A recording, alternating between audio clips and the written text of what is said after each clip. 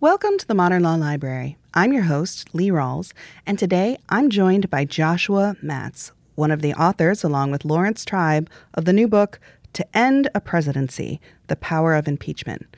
Joshua, thank you so much for joining us. Thank you for having me. Now, unfortunately, Laurence couldn't join us, but you're here, and I'm just wondering if you could tell us how you guys came to write this book on this topic in this moment. It's not the first one you've written together, but I'm wondering why you decided to co-write this book. Well, we ended up deciding to write the book in early 2017. By that point, it was already pretty clear that talk about impeachment and calls for impeachment were going to be a recurring theme of the Trump presidency.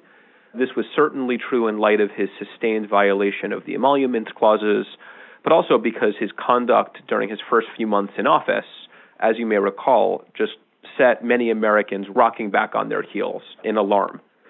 And so by that point, we had a sense that there would be a need for greater public understanding of how impeachment works, what its appropriate uses are, when it's not a good idea to impeach, and how that would interact with the politics of our moment. And that was really the impetus to write the book. We just thought, people are going to be talking about this power. It isn't well understood, and we can hopefully play a role in helping to remedy that gap. When you were doing your research, what were some of the biggest misconceptions when you were either looking at the way the media was covering the Trump presidency and the idea of impeachment, or whether you were interacting with just average citizens? I think there were three main misconceptions that helped drive the desire to write the book. The first was that people just didn't have a clear sense of what conduct by the president can justify impeachment. Some folks think that you need evidence of an indictable criminal offense, which you don't, or they believe that when the president is exercising his official executive powers, he can't be impeached for the way he does so, which is false. Or they believe that the president's motivation for why he has used the power that he has is irrelevant, which is also false. So that was one main misconception, was just a lack of understanding of what impeachment is for. The second misconception that we had in mind in writing the book related to the consequences of an impeachment. We would hear all the time from folks, in the resistance, the hashtag resistance, if we impeach him, does that mean that Hillary Clinton becomes president, or that we have a special election, or that Neil Gorsuch is removed from the Supreme Court, or that everything that's happened since he took office is undone? And there was this sense that impeachment had become not just a means of addressing an out-of-control president, but for some people, it was sort of a magic wand that would solve all of the various ills that in their mind afflicted American society since Donald Trump became president. And we were concerned with providing a much more realistic accounting of the limited, although very important, role that impeachment can play. The third and final misconception that really stuck with us was that a lot of folks had this feeling that you can impeach and that's it. There wasn't a lot of thought about what comes next, about what the political circumstances are, about what the implications may be of filling national political discourse with impeachment talk at a time when it's very clear that there isn't a political majority to go ahead with an impeachment at all. And so we really wanted to clarify the follow-on implications of an impeachment and the political circumstances that can actually make it not just possible, but also wise to use that power. Now, my circumstances may be different than many of my listeners in that I am a journalist. Specifically, I cover legal type news. So I feel as though I'm inundated every day with lots of breaking news, lots of changes, and that I am experiencing time in a different way. The time is speeded up. So I did wonder when I first picked up the book, I thought, oh, well, you would have had to turn in your manuscript. And as you say in the book, you turned it in March. But so much could happen even by the time, the book actually was published. How did you approach acknowledging what had happened up to that point in the Trump presidency without making it really time dependent? With trepidation. This was a real concern for us. We started writing the book in July of 2017. We researched and wrote the bulk of the draft between July and January. which for anyone out there who writes for a living, that is an extraordinarily aggressive pace. And we were both working day and night around the clock to get the draft completed. And then from January to March, it went through a number of rounds of edits before going off to be printed, during which time we had the chance to account for late-breaking news. But we were very aware throughout the entire process that the day after we published the book, Special Counsel Mueller could publish a report, or some incredible new story could come out, or the president might make some astonishing admission on Twitter or on national TV, or that people who we refer to by their titles in the book could be fired. And so in thinking about those questions, we tried to minimize the dependency of our book on the facts as we knew them, and to talk about the impeachment power in a way that can really last for generations. And so only maybe 10% of the book is really linked to Trump specifically. And in those sections, we are very conscious of and speak very frankly about the position that we were in and the moment of time in which we were writing, and tried to identify which facts that we knew to be the case and which facts remained uncertain. And just to ground my Modern Law Library listeners, you and I are having this conversation on July 10th. So that is what we know at this current point in time. Have there been any major developments since the book was published that in any way changed your mind on any of the recommendations or predictions that you did feel comfortable making when you published? To be honest, no. That may be partly because we were careful on the predictions and conclusions that we offered. But, when we wrote the book, there had been a massive surge in talk about removing or ending the presidency through the 25th Amendment on the ground that the president lacked the mental capacity to exercise the powers of his office. We were extraordinarily skeptical of that and say so at great detail in the final chapter of the book. That wave of interest in the 25th Amendment seems largely to have passed.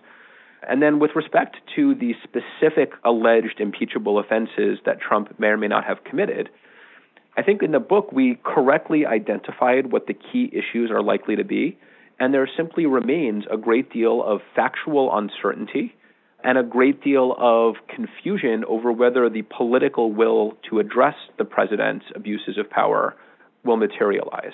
And if anything, since the book came out, I've become even more skeptical that a majority of the American people, a sufficiently large majority, will recognize and rally against Trump's abuses of power, no matter how extraordinary they are, because we see on an almost weekly basis stories that in most presidencies would have consumed months of national outrage. We see stories like that, flash and fizzle in an 8-hour period under this presidency.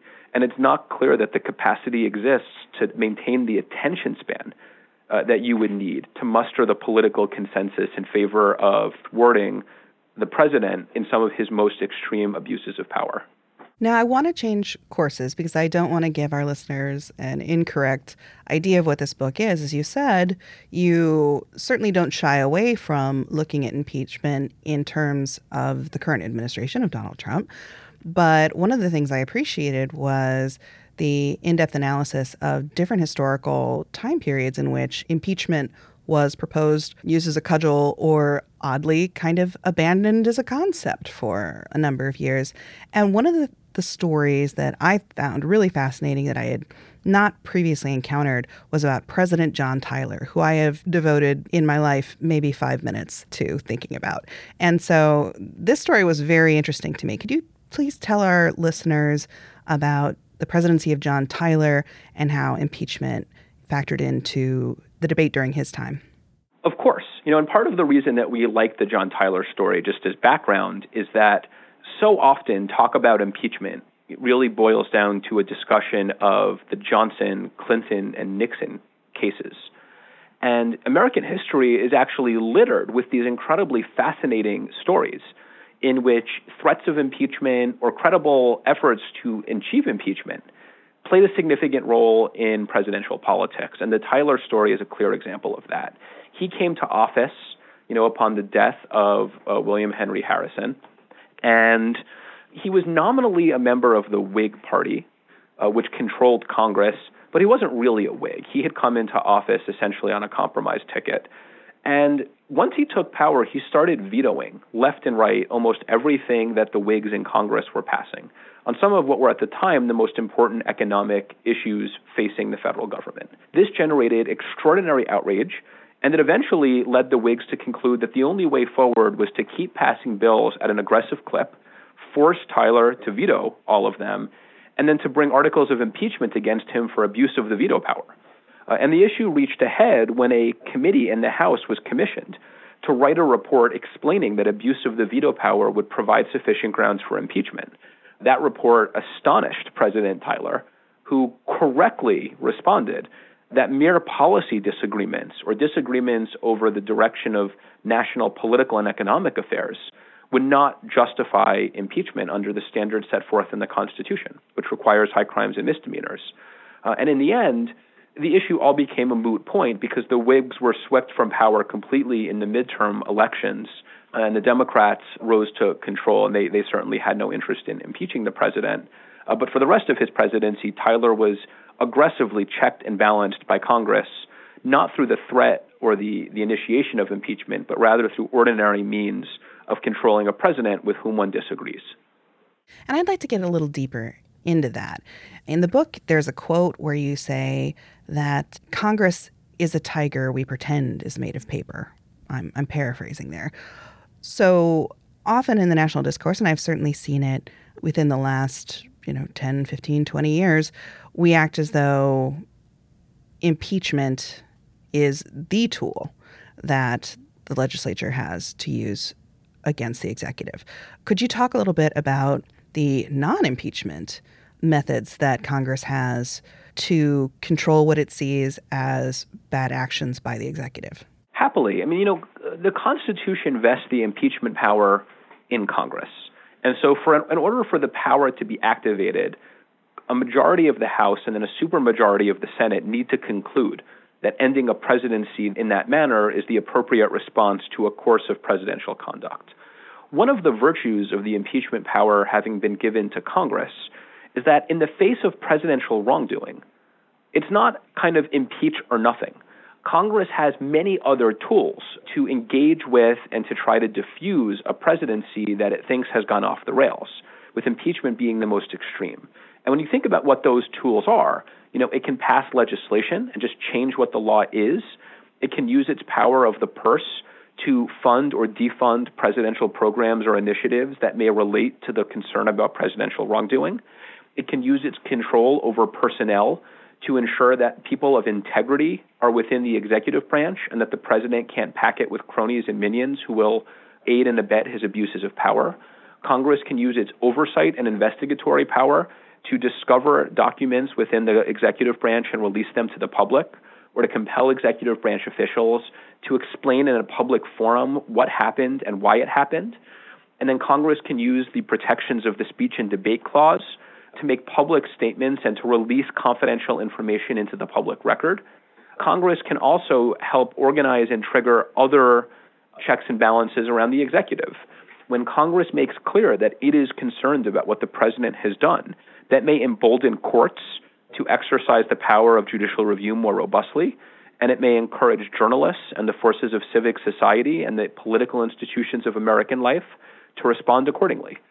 And so, there's a sense, and an understandable one, that Congress is frozen by dysfunction and is consumed by rank partisanship, and certainly the Republicans in Congress under Trump have done very little to dispel that impression. But at the end of the day, if you need someone to stand up to the president, the courts can only do so much. And frankly, even the states and national political majorities can only do so much in the short term. The big beast in the room, the entity in the federal government that really has the power to address an out-of-control president, is Congress. And at the end of the day, it either is willing to use that power or it's not. And impeachment is certainly an option on the table in truly extraordinary cases. But most of the time, less extreme measures are probably sufficient. And let's get into that a little bit, because the founders did vest all of these powers in Congress. But they still felt it necessary, or a majority of them felt it necessary, to include the power of impeachment. And you mentioned Ben Franklin framed this as almost an escape valve to avoid the kinds of assassinations that took place, say, in Europe against aristocracy when there was no way to remove a ruler. Franklin was concerned that there be another method, a non-deadly method such as this. But what was the conversation when the founders said, well, we've given all these powers to Congress, but we also want this extra thing. We also want impeachment. What made them decide to include impeachment? Well, the question you're asking really touches on two issues. One question is, why have an impeachment power at all? And the second is, why did they give it to Congress? Because those two questions were, in their mind, closely linked. So the big issue that they started with is whether to have an impeachment power. The vast majority of the framers thought from the very beginning of the Constitutional Convention that you had to. They were creating a newly empowered federal government. They were creating an energetic chief executive at the helm of it. And they understood that there needed to be an escape hatch if something went terribly awry, either because the nation misfired in who it selected, or because someone came to office and was then corrupted by the opportunities that it presented. And so the framers, after lengthy debate and deliberation, realized that, if you don't allow impeachment, either the nation could go horribly off the rails, or that there would be a serious risk of coup or revolution or even assassination. And that was where Franklin made this point. And it was a good one. At the time, as far as the framers were concerned, the history of failed leaders in Western civilization was a bloody history.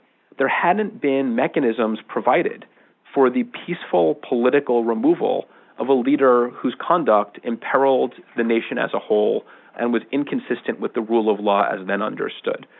And so by creating the impeachment mechanism, the framers wanted to avoid what they saw as the mistakes of the past and allow there to be a powerful president who could be checked and balanced even in the most extreme case.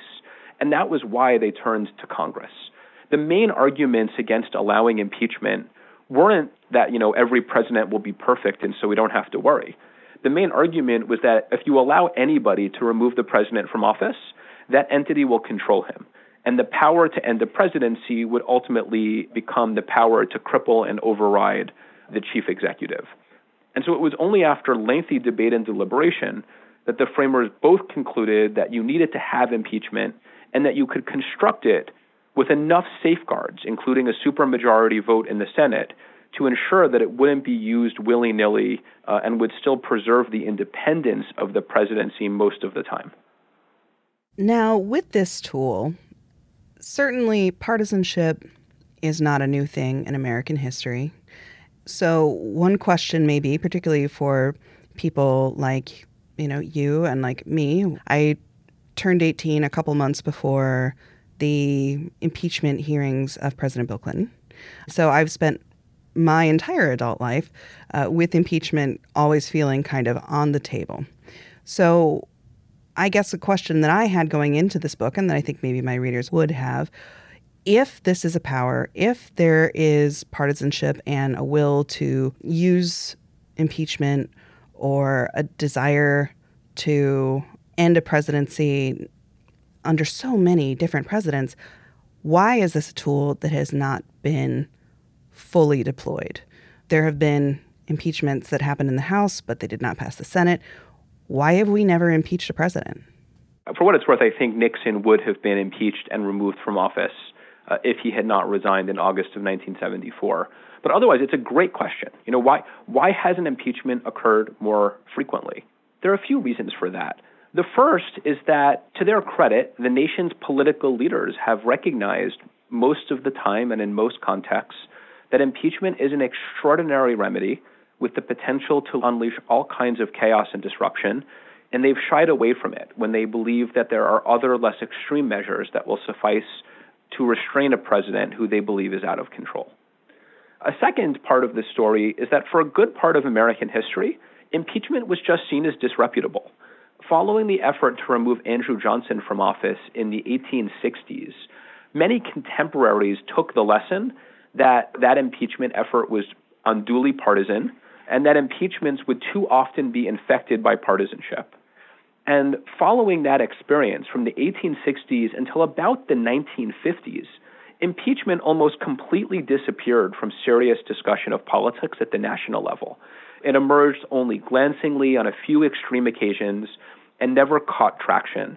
And it wasn't until President Truman fired General MacArthur and then seized the steel mills that impeachment sentiment emerged on the scene.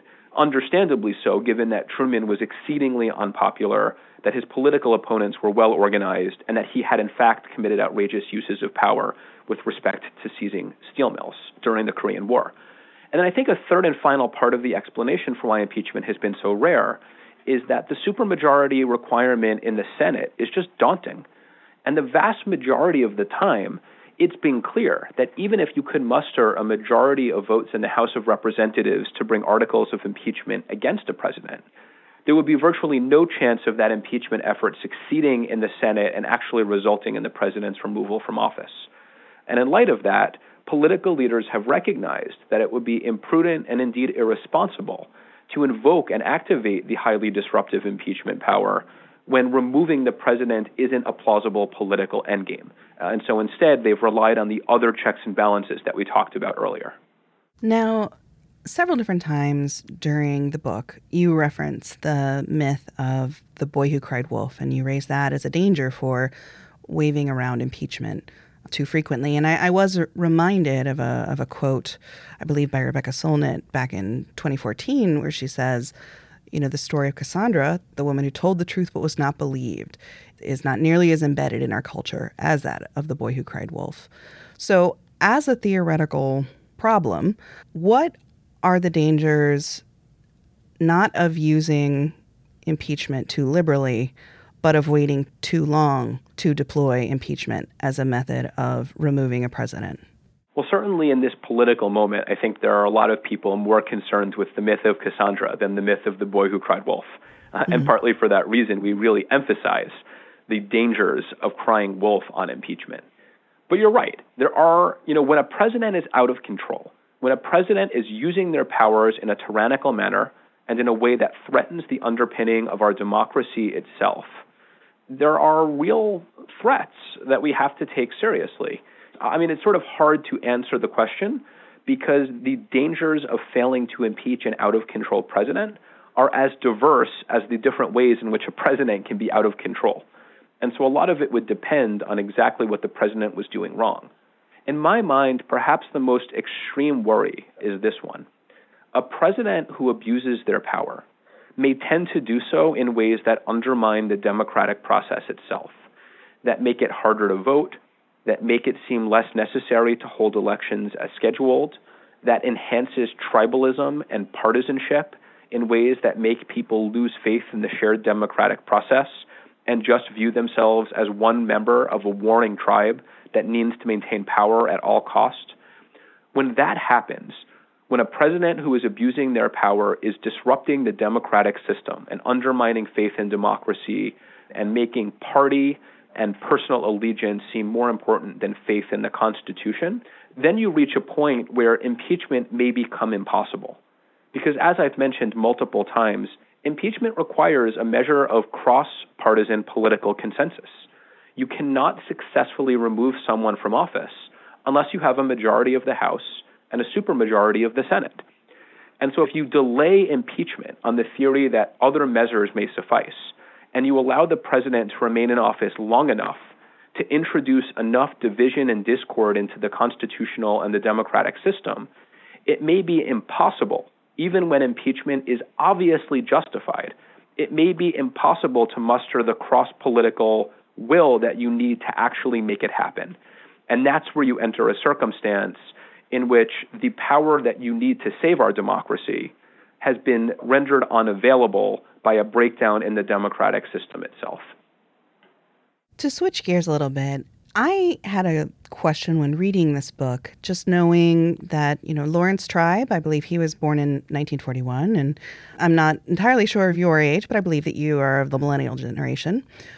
You're both constitutional scholars, you're both lawyers, but you do come from different generations. When you were approaching this topic, did you notice different outlooks or perspectives on the topic of impeachment just because of the environment in which you each had grown up and begun to practice law? Absolutely. Larry Tribe is, in some ways, in my mind, a walking embodiment of constitutional law. He forgets more constitutional law in any given month than I know entirely. And even more than that, he was there for the Clinton and the Nixon impeachments. He played not an especially active role in the Nixon case, but was a major player in public debate and congressional testimony surrounding the Clinton impeachment effort. And so in a way that just, isn't true for me, I read these things as history. He was there. He lived it. He understood what it was like to be a constitutional lawyer and scholar in the middle of an active effort to end the presidency through the impeachment power. And that was an invaluable perspective. What was in some ways unexpected to me was that, I think in these sorts of things, it's often the hot-tempered young buck and the older lawyer who's been seasoned by experience, and who tends to have a calmer, level-headed approach.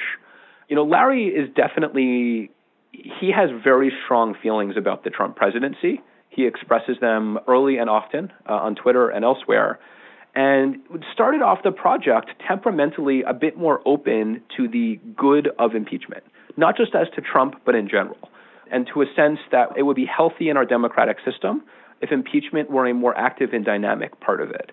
Whereas I have a much stronger Burkean impulse and tend to be much warier of that kind of radical disruption.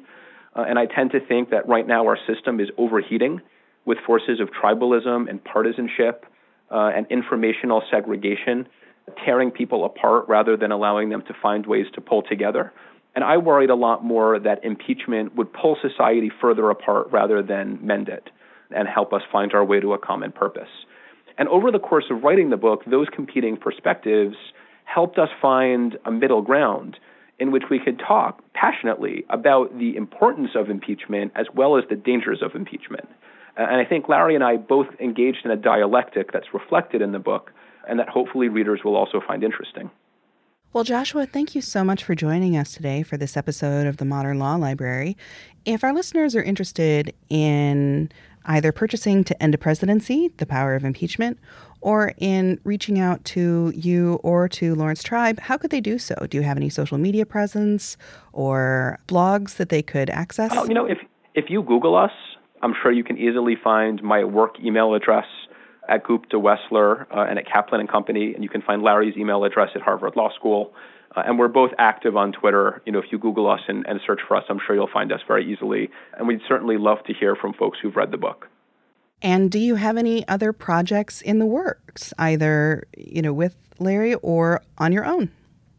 No big writing projects at the moment. I like to think that having written the 2 books with him over the last 4 years gives me just a bit of an opportunity to get back to my legal practice, where I'm actively involved in the emoluments cases.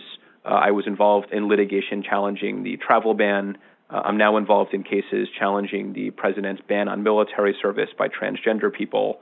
And I think there's, short of impeachment, there's a lot that can be done and should be done to prevent this president from using his power in ways that harm and stigmatize the most vulnerable amongst us. Well, Joshua, thank you again. My guest has been Joshua Matz, co-author of To End a Presidency, The Power of Impeachment. Thank you for joining us for this episode of the Modern Law Library. Please rate, review, and subscribe on your favorite podcast listening service.